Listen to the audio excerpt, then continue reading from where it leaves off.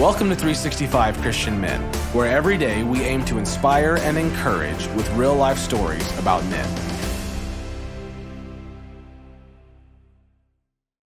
November 13th, Brian Luoma. Brian Luoma holds a bachelor's degree in forestry and has completed the University of Tennessee's Executive Development Program.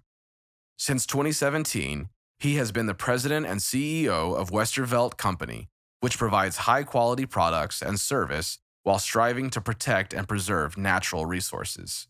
On this date in 2010, Brian was baptized. It's not what life gives you, it's what you do with the life you've been given that counts. Like a million other days before, Brian Luoma strolled into his office. But on this day, Brian found himself wondering how much longer he would be able to walk at all. His muscles were weakening. He felt it. He had even adapted his house when he had built it as if it would need to be wheelchair accessible one day. He knew it was coming, but when? For now, he focused on the business he'd started in 1989 after quitting his job at Montgomery Ward's, the last job he had ever worked for someone else. After being his own boss for 8 years, his business proved him a success. It didn't matter what kind of physical ailments he had. It didn't affect his smarts, his entrepreneurial spirit, or his relationship with Christ. Brian could accomplish anything as long as he trusted Christ to lead him. Without that, life had very little meaning.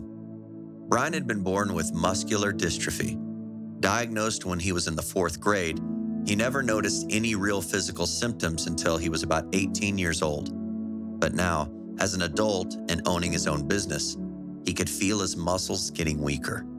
Sometimes his footing was unstable, and the reality that he could fall and seriously hurt himself was a great concern.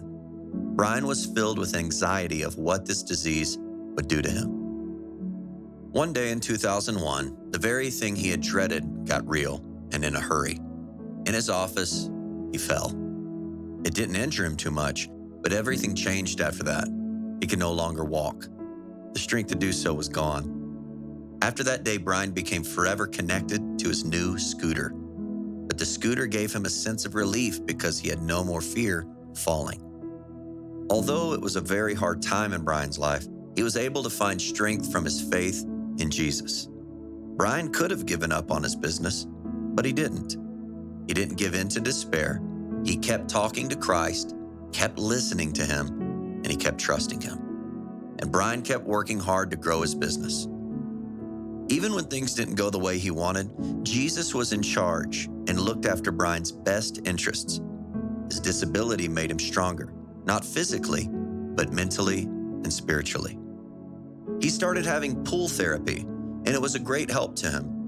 And then he thought, maybe I can have my own therapy pool in my house someday. And if I do, I want to be baptized in it. See, being baptized anywhere else would be difficult for him. He would have to be lifted in and out, and the thought of getting hurt was always on his mind. Plus, he was self-conscious about it. Who wouldn't be? But this didn't stop him from wanting to be baptized. So his own pool in his house became his new goal, and he talked with God about it. Brian continued working hard and grew his business into even more of a success. It took about 6 years, but Brian finally met his goal.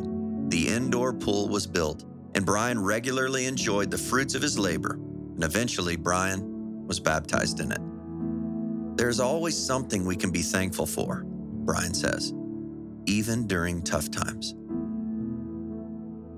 1 Thessalonians 5:16-18 says, "Rejoice always, pray without ceasing, give thanks in all circumstances, for this is the will of God in Christ Jesus for you." What has life dealt you, positive or negative? How can you adjust your attitude to make the most of it? It's not what life gives you, it's what you do with the life you've been given that counts.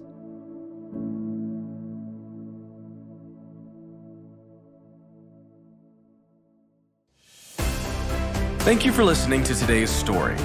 Every day of the year, our hope is to inspire you with real-life stories of faithful men who have gone before us. Hebrews 12:1 says, "Therefore, since we are surrounded by so great a cloud of witnesses, let us lay aside every weight and the sin that so easily ensnares us. Let us run with endurance the race that is set before us." Join us tomorrow for another story at 365christianmen.com.